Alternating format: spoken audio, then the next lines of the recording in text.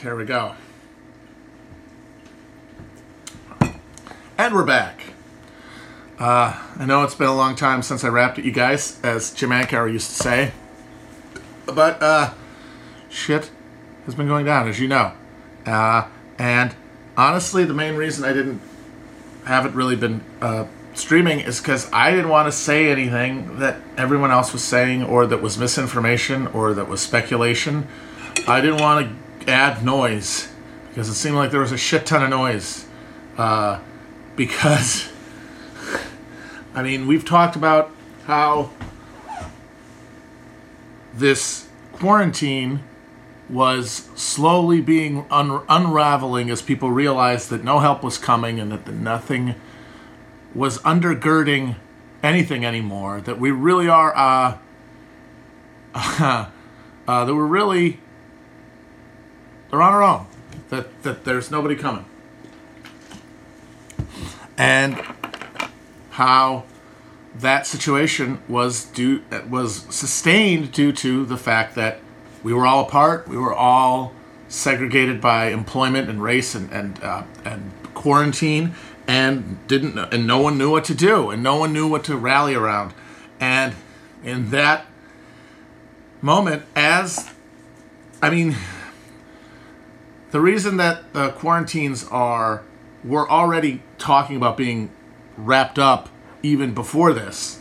I think Cuomo a week ago was announcing that they were going to start unraveling the quarantine in early June here in New York without, any compensation for all the loss of life or income or the failure the complete failure to do anything about this. So people already wanted out, and we're coming to the realization that they were going to be coming out, and that all of that time indoors had been for nothing. All it was a time for you to wait around and lose your job and have nothing done for anybody, and for 100,000 people to die without anyone really even noticing or saying anything about it.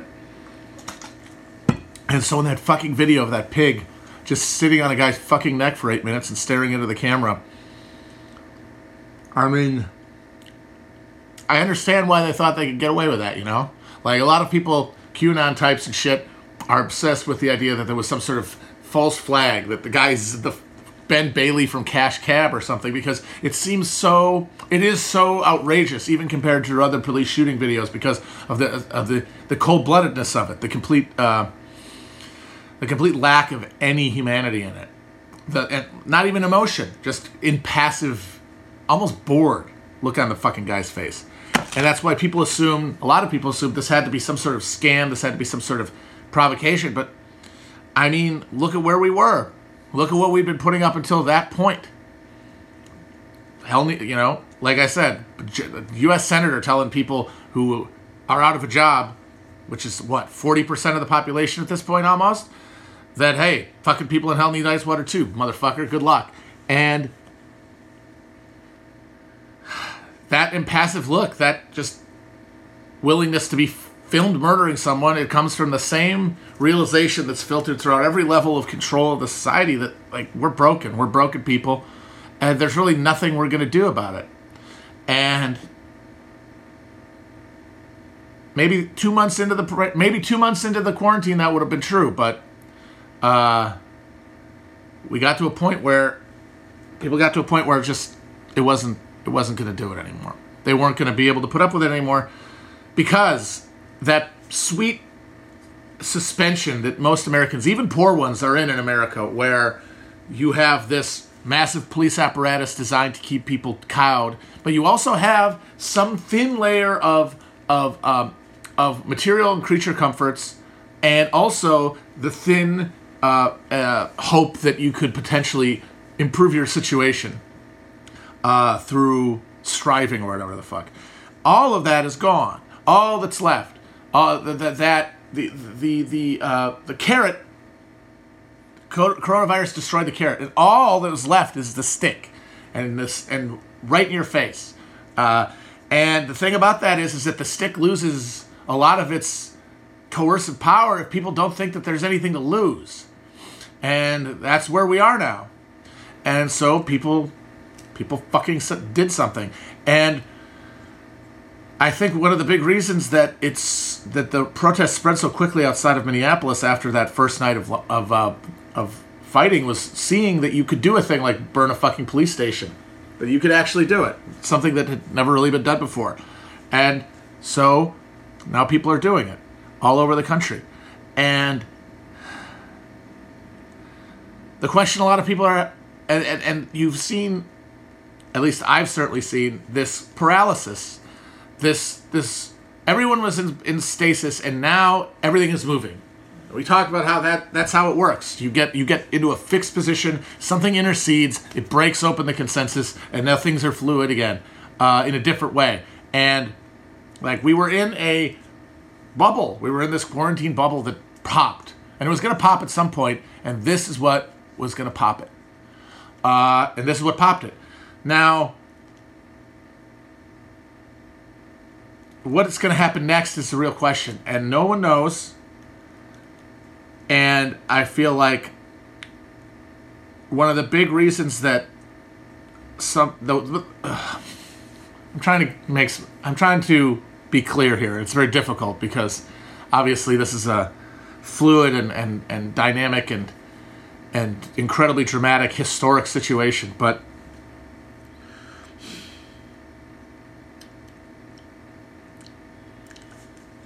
I don't want to get on my hobby horse about the internet, but like looking at people try to make sense of this thing online really reminds you that you can't make sense of anything online. It's not designed to do that, and it can't do that. Because, so, you have the protests, and of course, along with those, you have burning of buildings and cars and looting, and immediately that becomes a moral question that people have to adjudicate or feel that they must adjudicate, because that's how we've been trained to understand politics, as observing situations and then forming opinions about them. And so the question becomes, who's doing this looting? Is it anarchists? Is it Antifa? Is it the cops? Is it agents provocateurs? Is it regular people who are frustrated? Is it good or bad? Because if it's good, then we should help, or then maybe we should be involved. If it's bad, then we should shun it. But that is an irrelevant question. I would say the answer to the question of who's doing it, all those different options, yes. I mean, we've already seen video of cops smashing windows themselves and cops piling up bricks.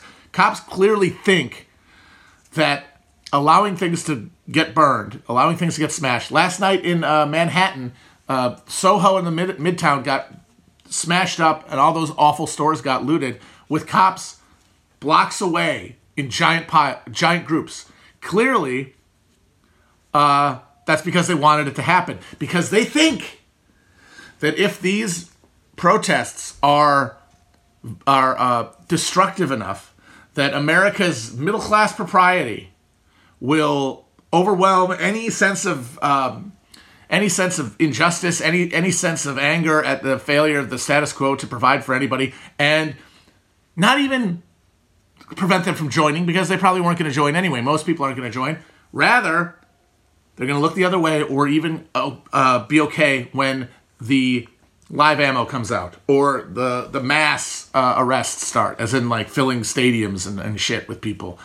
Like that's clearly the hope of the police. And what sustains that hope is the fact that so many people want more than anything to be right before they do anything. Because the internet provides us with a fantasy that we can know what the right thing to do is in any situation. That we can have enough information about the dynamics of a fluid situation like a nationwide spontaneous outburst of protest that we can determine, these people are doing it for X, it can only result in this, therefore I should either involve myself or sit it out. Which is why you see a lot of people on the first night saying, this is the revolution, this is happening, we will take over. Obviously, that's delusional. But they need to tell themselves that this is it to motivate them to do it. Now, on the other hand, you have the people saying, oh, what are you doing? Don't you know corporations actually love riots? They think it's cool. Who gives a shit what they think? It's branding. It's PR. They're not involved. Unless you think Target has like shooters out there doing their own looting. It's just ass covering. Because at this point, it is just a series of protests that don't have any connected demands or organization. Because we don't have a left in this country. We don't have a movement opposed to capitalism at any level. All we have are discrete people whose alienation they process in discrete ways. And so black people, because they are a separate group within America and are treated as such and live as such, have a more acute understanding of that alienation that will lead them to take a stand collectively in a way that is much harder for any other groups to pull off. But that doesn't mean that whatever this is can't become something more than it is. And the thing that's going to make that happen is people have to fucking just make the choice to accept that they can't know, that you can't know where anything is going to lead. You want to be able to say to yourself by doing enough post-reading, okay, this is all adventurism, there's no politics to this, I'll stay home then. Okay, congratulations. Enough people do that, then you've ensured that that's what's going to happen. But especially for white people, there is this crisis of, what is my place in this? What is my place in this contest? I don't want to crowd out black voices or whatever the hell, and that's why you have this cockamamie blackout thing today. But one of the reasons that there is that divide and that this protests happened along racial lines before they happened along any more abstract class line is because of the segregation of American life. And the only way to change that is through action. The only way to build the connections, the word that gets thrown around a lot here, solidarity, to create organs of deliberation, decision-making, and coordination that are going to be necessary to push back against whatever's coming next. That's going to be built in the streets. It's going to be built in the process of doing things. It might not be, but it can be, and its only will there. So I think more than anything, people need to give up any idea that they can outsmart this thing, that they can figure it out, that they can have a take on it that is all-encompassing. And so that only leaves your need, your moral, and just for your own personal preservation, because what we're staring down right now is a complete collapse of any social order other than pure coercion. The Terminator face be revealing itself completely, and the only thing being left, the carrot completely going away for everybody, so that your thought as someone who is more removed and protected from the worst deprivations of this collapse than people in the streets, that's not going to last. The profits are still going away. They're still eating the seed corn. They're still selling the fucking copper wiring and stripping the pipes. It's only going to get worse. But the budgets for cops are only going to get bigger because it's the only public service that they need. Until, of course, they could privatize that completely. But for now, that's not on the table. And if we're going to stop them from doing this, essentially, the only way to do that is to build collaborative organizational power against it, which does not exist and cannot be built by the internet, cannot be built by posting, cannot be built by hashtagging, cannot be built by Instagram posts. It can only be built by experience. It can only be built by reacting to things as they happen. Because right now, guys, more than anything, I'm fucking scared. I'm scared for what they're going to do, because they 100% think that if enough windows get smashed, then they can fucking roll tanks in the streets and people, by and large, will allow it to happen. And the only way that's not going to happen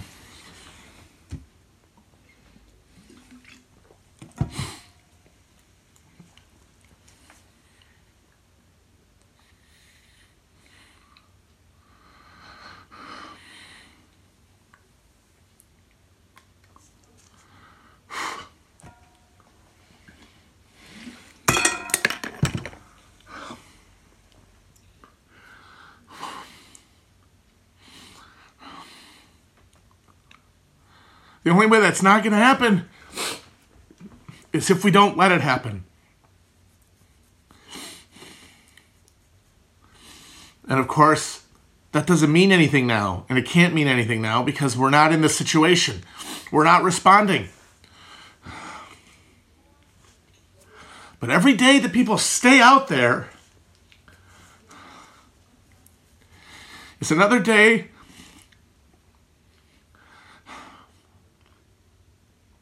the power can be built.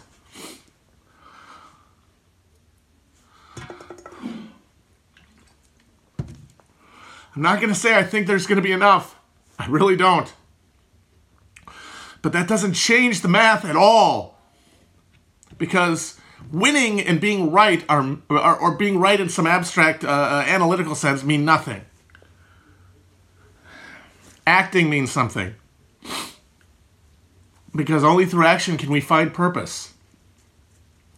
And more importantly, only through action can we find effective counteraction. Effective attempts to stop them from doing what they want to do.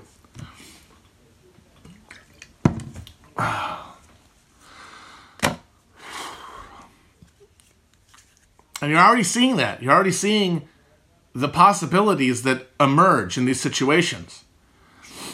And the thing that they need is bodies. The thing they need is people.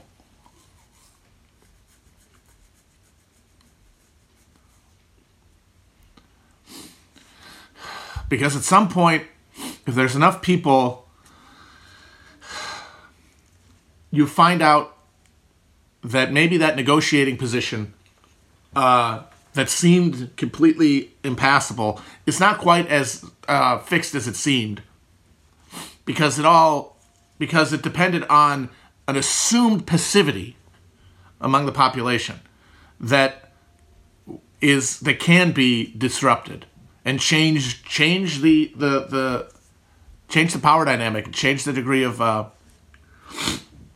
leverage. I mean, obviously, the next step, the step that would genuinely help prevent the kind of crackdown and reassertion of like a new order of pure coercive urban. Essentially open air surveillance and coercion would be some sort of labor disruption, as in obviously strikes, but also the disruption of the ability to continue functioning, for the economy to function.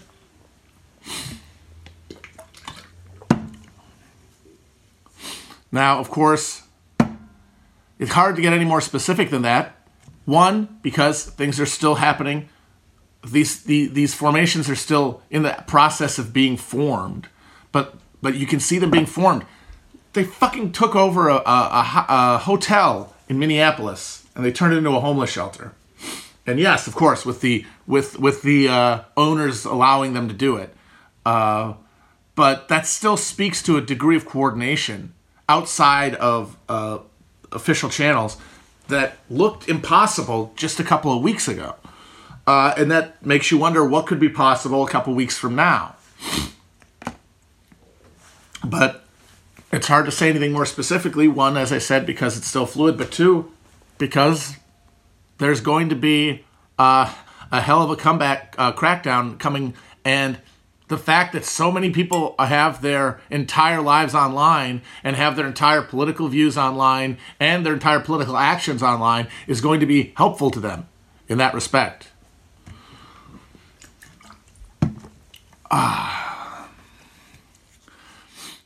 So I don't advocate anything specific because every situation is different. Every protest is different. The composition of every group of people who are in a given situation is different. The response of the police officers is not always identical. The response of bystanders and the unengaged is different. What I do know is that the only way to prevent this from just being another milestone on the road towards collapse, not of the states or the state's ability to control life, but rather our ability to live in any way with any dignity, with any control of our own existence. The only way to stop that from happening is to prevent them from putting a cap on it the way that they want to. And that means, first, foremost, and only right now, at this point, being out there if you can, and supporting if you can, in any way, in the way that you can. And the internet is good to the degree that it helps you coordinate actions and tell you where to go and what people need. But it sure as shit is not going to tell you what's happening. It's not going to tell you who the good guys and the bad guys are. It's not going to tell you the morality of anything. It's not going to tell you what tactics are going to be the most effective or revolutionary and which ones are actually, those are really neoliberal. No one knows. So I would say to anyone, and this includes me, that as scary as it is, it's also very exciting, and a new world is being born. But just what kind what kind of world it is one that nobody knows. And I mean, the trajectory has been pretty bad, so it makes sense to assume it's going to just get worse. But if you don't want it to be, you at least have to know, to be able to tell yourself and to tell your loved ones that you tried.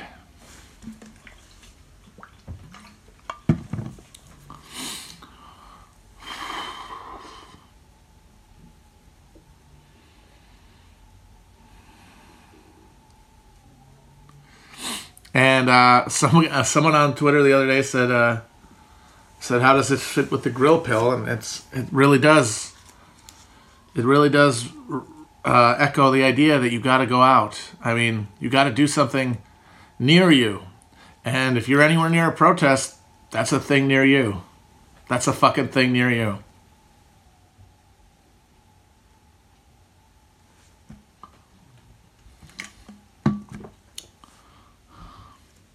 Now, the problem is that this is basically an urban movement, as you would imagine. And because of the way that cities have been racially segregated and the way capital has been shifted throughout urban areas, that you have these city centers that are now surrounded by reactionary suburbs, which is a reversion of the dynamic that persisted in, say, France, France is essentially the country where the model of the revolutionary spontaneous riot that becomes that coalesces into an actual revolutionary movement was essentially born. And then the reverse was true there. The middle of the city is where all the swells lived, and the suburbs were where all the workers lived, the red belt around Paris. And that's been reversed in the United States. But the thing that also has happened is that those same urban centers, specifically because of gentrification, are also the places where all of rich people's money is stuck in real estate. So there is still vulnerability there. There's a lot of money in these cities. There's a lot of investment, and that is a point of leverage that can be exploited. Once again, I don't know how. I have no idea. I just know that they're gonna that the option that happened after 1968, which is essentially just a strategic retreat of state resources and white populations from cities, and then just malign neglect coupled with massive, police investment. That's harder now. I mean, my God, in Manhattan in the 80s, half of the buildings in like south of Houston were fucking empty. They were squatters' warehouses. There's very little actual money on the table in those places. Now, I mean, all those buildings that got smashed up in Soho, those things are all filled with empty apartments that all have billions of dollars sunk in them from the global elite to park their money. So that's a significant difference, and that means that it's going to be much harder for them to just do a strategic retreat, which would require a retaking and a reestablishment of law and order.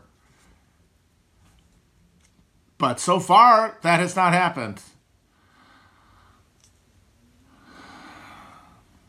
But like the cops just let all that looting happen yesterday because they want to terrify all the Upper West and North Side people who run the town, the people who really have the money and the people who really call the shots, not fucking Bill de Blasio and the Wall Street people. They want them to sign off, even if they might have urban liberal sensibilities, on an untrammeled response.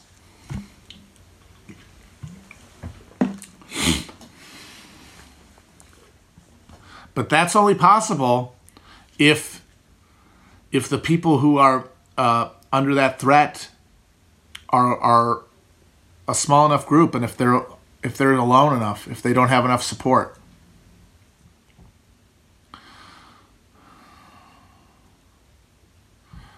But yeah, I don't know what's going to happen. I just know that everybody's got a responsibility to do what they can, because this is what we got. The same way that the Bernie campaign was what was happening and was the shot and was the process, was the movement. This is that, and it might not be organized enough for some, it might not have enough concrete goals. And I do think those are things that are wildly necessary. But like I said, they're not going to be built by scolding. It's going to be built by cooperation and by participation with enough people.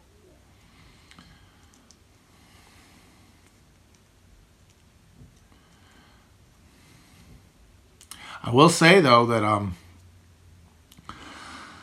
that I am surprised by how resistant people are to being cowed by the moralizing that usually accompanies any kind of property damage. And that is provoked intentionally by the police for that reason. Because there's less to lose. And because we've seen our institutions completely fail us at every fucking level. So what the hell? An intact bank window speaks to a sense that you have a functioning order, right? And that it's one that you can participate in. But if that order ceases to hold any real imaginative power of, if it ceases to stand for anything good, if it ceases, like everything in the country right now, ceases to provide, then what do you give a shit if it gets broken? What do you give a shit? And I think that's what people are kind of realizing, is that the horror they might have once had for this stuff is dissolving in the face of the system's complete callousness and incompetence. The overwhelming callousness and incompetence that is now felt more and more keenly by more people than any time in my life. That's for sure.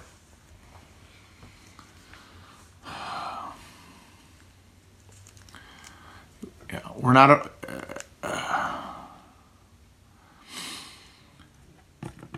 and people see that it's the cops, really, more than anything. Because for every video of some smashed windows, there's a video of a cop pointing a fucking bazooka at someone's face or taken someone's eyeball out with a point-blank shot from a rubber bullet. Everywhere. Because it's sure as shit hard to talk about bad apples when every police force, every metropolitan major police force in this country is simultaneously rioting.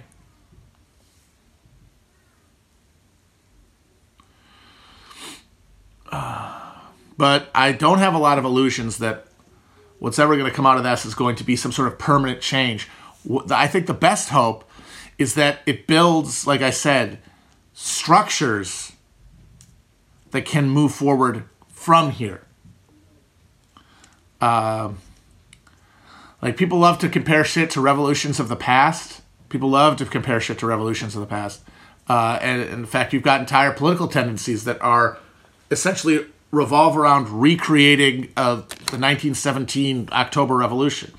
But I would say that the thing right now that this historically reminds me the most of is 1905 in Russia.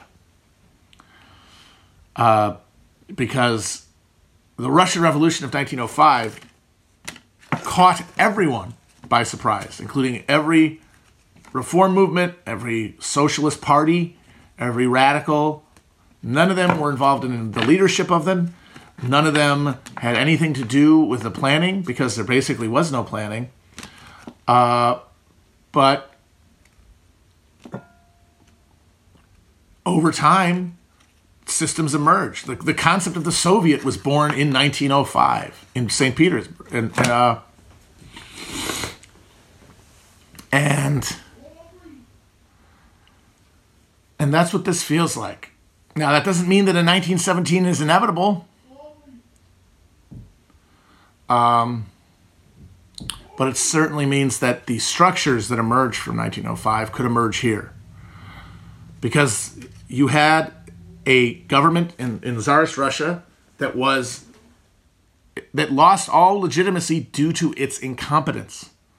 Lost its ability to project itself as a provider of security, or safety, bread, anything. Got their asses kicked in Japan, and I can't think of a time that more reflects this current moment. Just in terms of the general dawning sense that this government and this system is at base function incapable of doing what it is supposed to do. At least what we all are told it's supposed to do, and we all convince ourselves is what is actually supposed to be done. It's supposed to be doing. So I don't have any kind of real hope that this is going to be the revolution, whatever that even would mean. But if there is going to be any coherent and effective counter-mobilization against this slide towards bare-faced techno-authoritarianism, it's going to come out of this.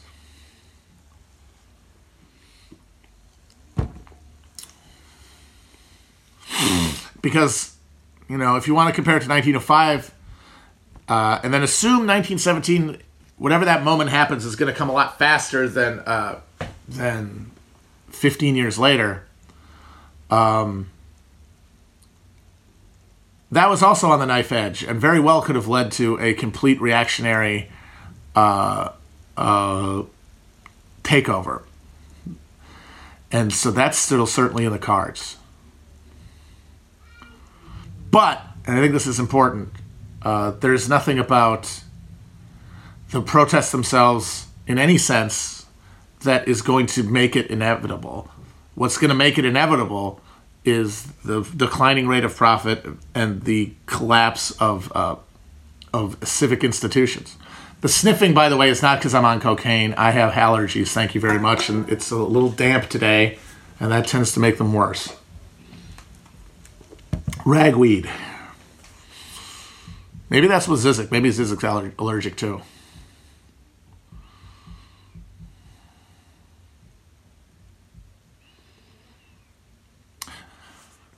And as scary as these cops are, they also are just fat suburbanites at the end of the day. There's only so much work they really want to do. I mean, they don't have dreams of continent-spanning dominion. They have dreams of, adding another level to their deck or something.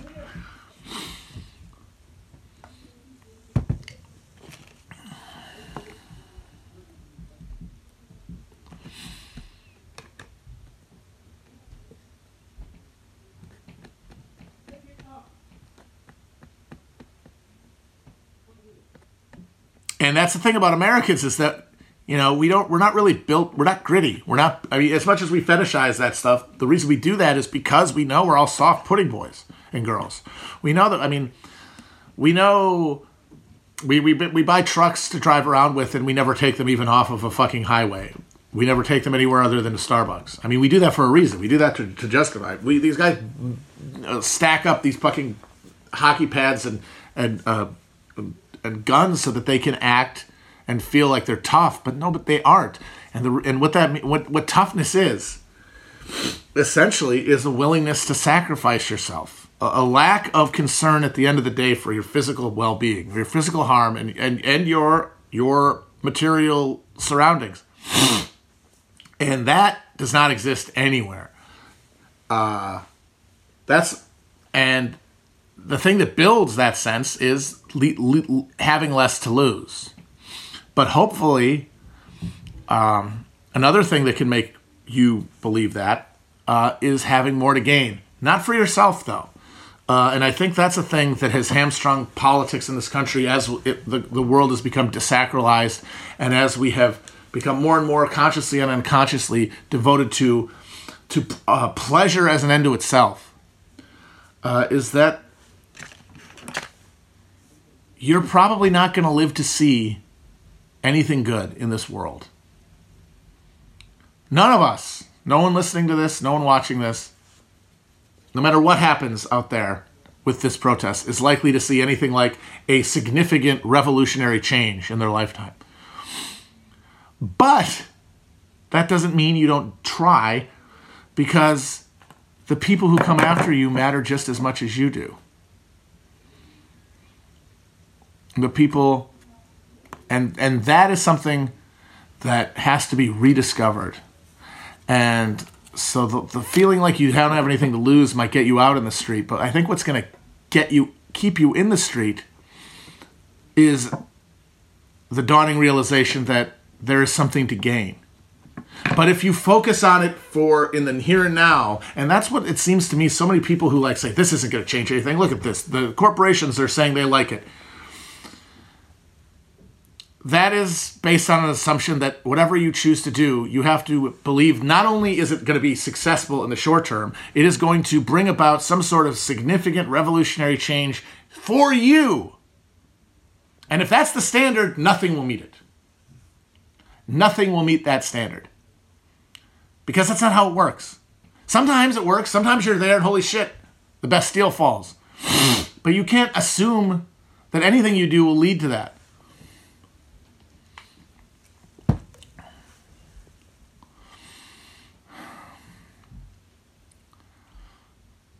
It's like those guys who spent an entire lifetime building a cathedral, but by the time they're dead, all that's up is like one flying buttress. They still did it.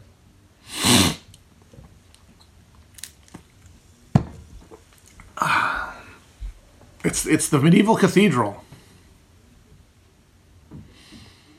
And you got to think of it that way. We all have to think of ourselves as coming together to build something that's not going to be, that we're not going to be able to live in.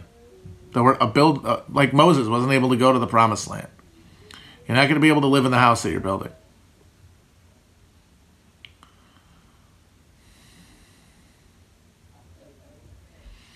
And the thing that happens, and the thing that'll build that is detaching yourself from pleasure as an end to itself, which was the greatest and most, I guess, inevitable byproduct of capital hyperaccumulation is that it disenchants the world and replaces enchantment with stuff.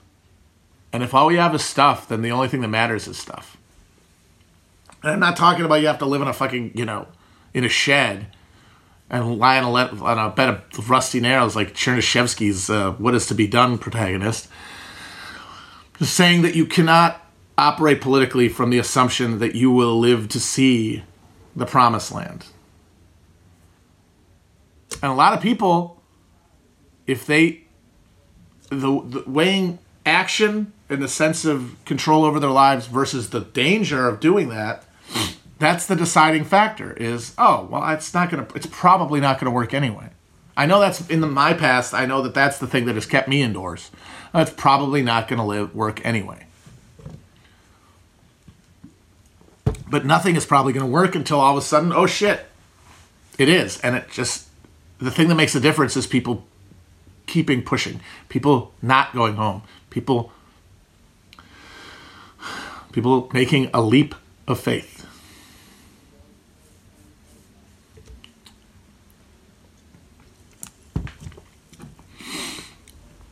Like,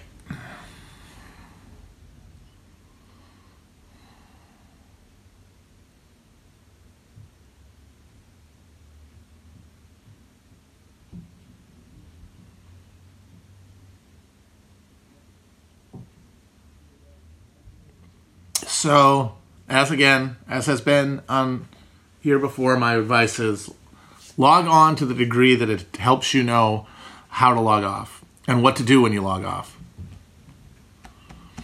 But I found myself this weekend just staring into the goddamn Palantir and feeling like the fucking mercury poisoning entering my bloodstream. The paralysis set in. The analysis paralysis of, wait a minute, what is going on? Who's doing the looting? Who wants this to happen? Who are the provocateurs? And if you get stuck at that level, then we all know what's going to happen. But the thing that's going to prevent that is it's a lot easier to make that leap when there's less to comfort you, when there's less material stuff to indulge, to imagine. And the fact that everybody's been indoors for 3 months and so much of their life that used to give them pleasure and diversion is no longer there. That's a powerful thing.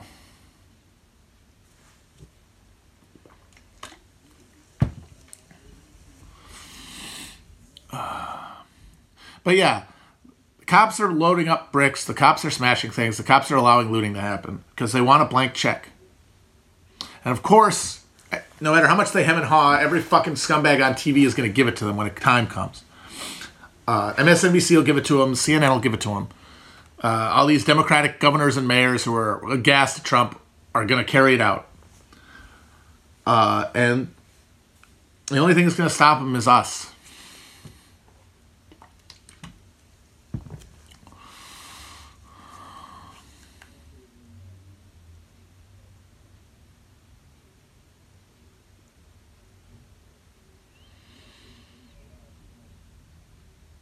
So, as scary as it seems, and I'm genuinely scared of what's coming with the fucking with the military mobilization, fucking drones, and I mean, I would not be surprised if it's not a concerted effort to start rounding up ringleaders, especially now with Antifa being called a terrorist organization. But if we lay down for it, then we're going to lay down for everything that comes after it.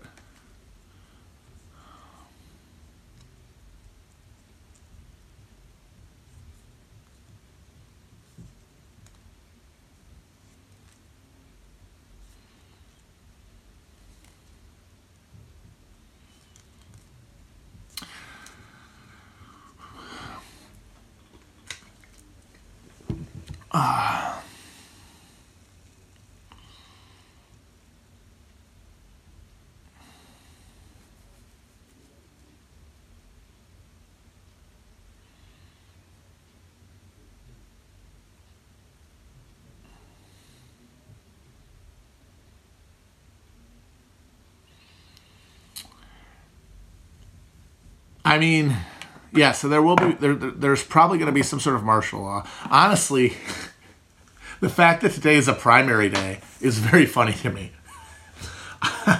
And the idea of any of this being resolved through elections is very funny. So much so that I'm becoming more and more convinced that we might not even have elections in November.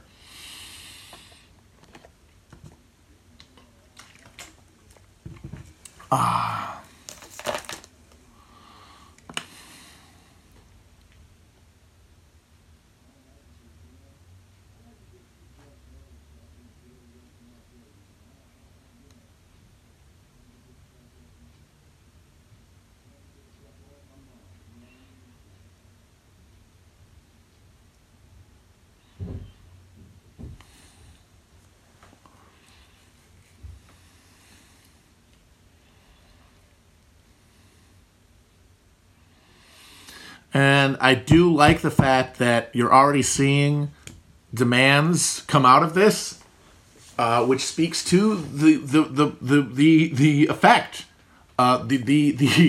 the community building effect of this kind of thing. Because last Thursday it was smashy, but we're already seeing significant formation around the idea of reducing police force size and budgets, which would be huge, because the reason they do that shit is not for fun or aesthetics, and it's not even really because the cops have politicians over a barrel. It's because that is how you keep these fucking property values so high. It's how you maintain order in these cities that have been slowly and steadily stripped of all non-police social networks and social functions. And safety net. So saying way fewer cops and hey, how about this? Way fewer guns on cops. That is a genuine challenge, because to accommodate that, you would have to put a shit ton more money into making cities function as social spaces that doesn't involve coercion and incarceration, that doesn't put the problem in jail and provide revenue streams for private prisons and shit. And that is not in the cards. As that's not on the long-term plans for any of these people.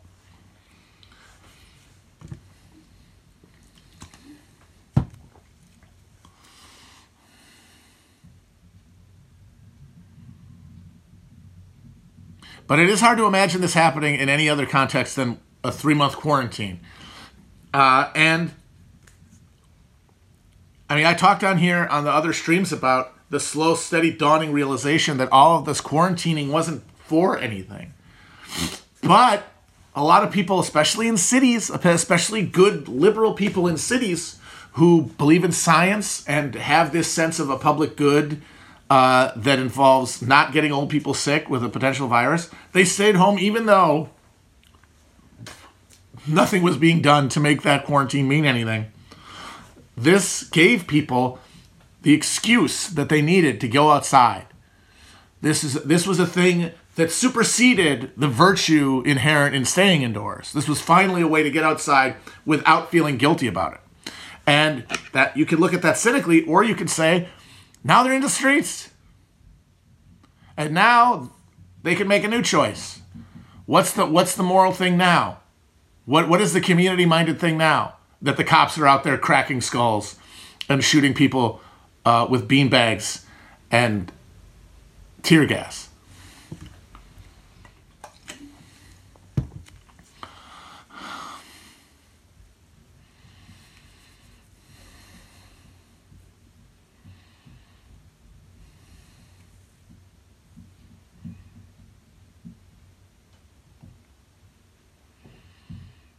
But yeah, I mean, if you want to keep on that 1905 shit, I guess Biden would be like the Stolypin, right? The moderate PM who comes in and oversees, a bunch of executions and imprisonments, but also acknowledges, the importance of transition to democratic institutions and all that stuff.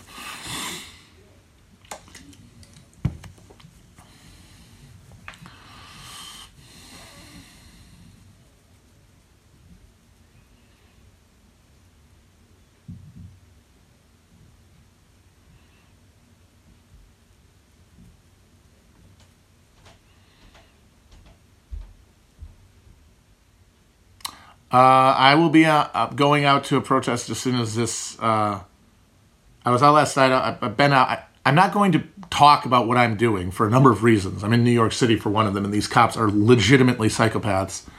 And I'm not going to be posting about it. I'm sorry. I'm not going to be validating anyone else's opinion of me by trying to prove that I'm a good person. But I will be going to a protest after this. But beyond that, I'm not going to be broadcasting anything. So if you want to audit my my behavior for virtue, that's up to you. I'm not going to provide you. I'm not going to play along with that.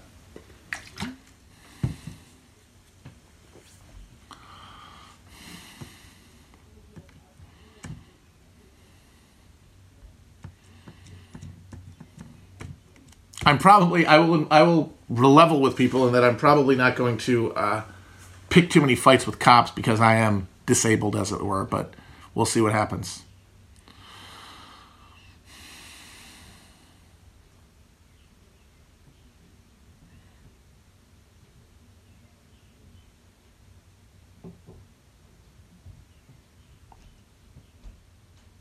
I will say, though, that Joe Biden telling the cops to shoot people in the leg is perfect liberalism and more proof that we have reached the end point of both political parties. Trump and Biden represent the terminal decrepitude of the two major parties.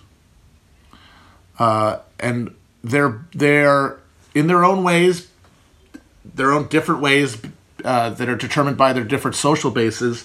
They are revealing their utter impotence in the face of processes that are completely beyond the control of any political faction or even the political class at this point.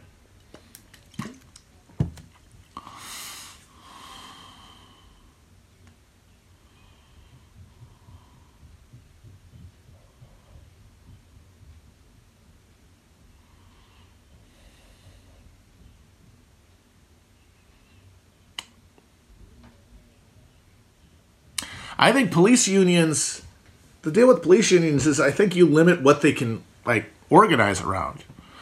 You know, the two big things that police unions love to organize around are preventing oversight and resisting residency requirements.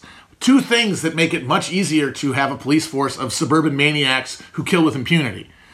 The union shouldn't be able to do something like that.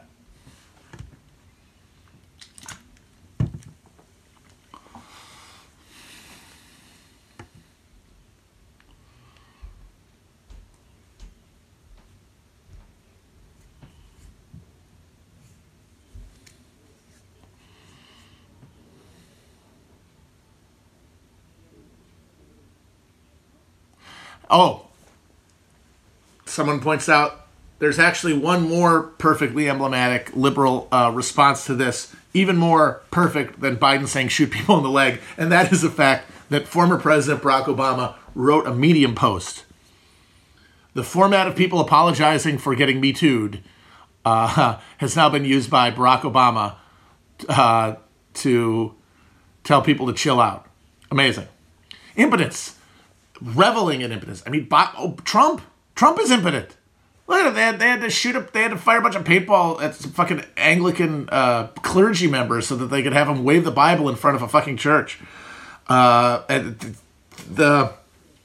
David Roth pointed out, that leaked audio of him talking to the governors, he sounded like a pissed off guy calling into Mike Francesca's show about the Giants' offensive line. He's just a spectator.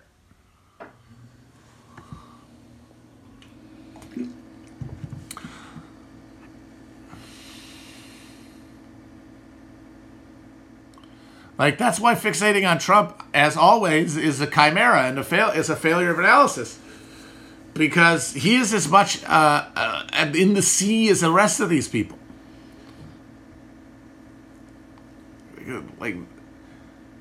Their response to Corona was determined by the nature of the American economy.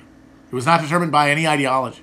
And the response to this, as you see, unified police, unified forces, Democratic governors, Republican governors, Democratic mayors almost all across, determined by the need to reassert power and authority in these cities. None of that is determined at the political level.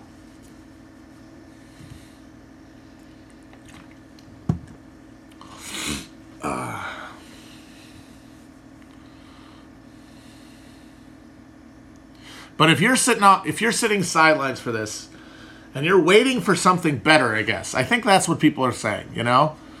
Like, a lot of the people who were poo-pooed the Sanders campaign and are now in the streets, they were waiting for something better. And a lot of the people who like Bernie and now are skeptical of the protests, they're also waiting for something better. And in both cases, the answer is, this is what we have. This is what's happening. This is the movement.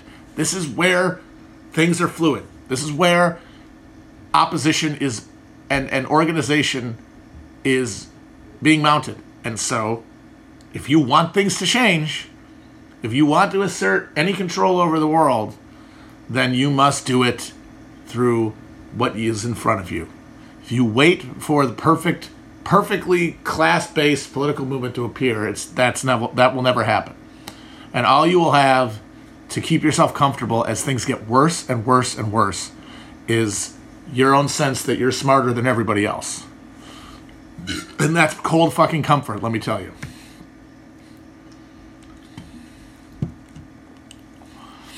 But the thing that's really most striking is the absolute collapse in institutional legitimacy. We've talked about that, and we've talked about how Trump is a symbol of it and all that, but this is the most stunning example of it. Is the fact that the playbook of everyone getting horrified at some looting and then deciding to condemn it didn't happen this time. Because more and more people have lost all investment in any of these institutions, political or otherwise. And that's the first and most necessary step for anything to get better. Because if you are invested in these institutions, they will, at the end of the day, determine your behavior.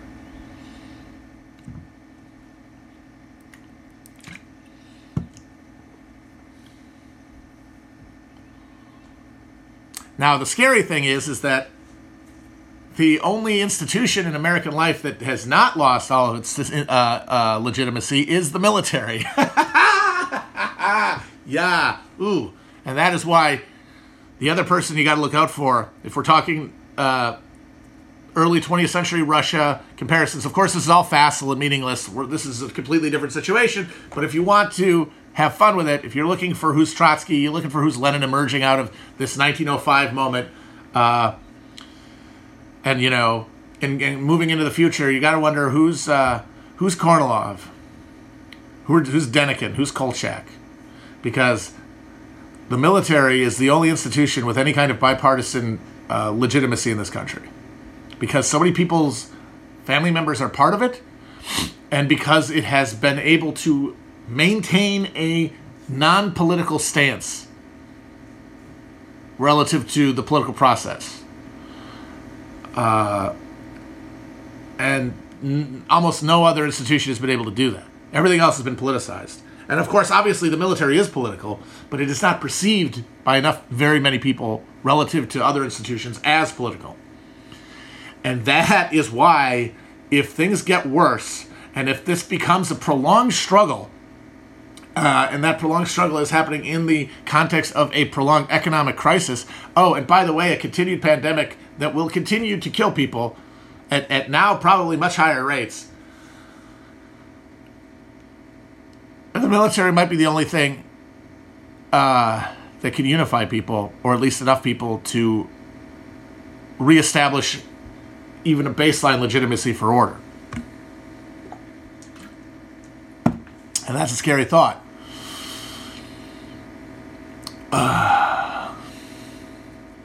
Every thought is scary right now. But none of that obviates anyone's moral, strategic imperative to grab with both hands the world in front of them and try to shape it for the better. I hope everybody stays safe. I hope everybody finds something that they can do that can make them feel like they're contributing. And I hope that fear over time will turn into something else. Maybe hope. We'll see. All right, guys. I'm going to be going. See you on the Flippity Flop. I think I'll be doing more of these in the future. I think we might be going back to daily streams, but we'll see. Maybe not.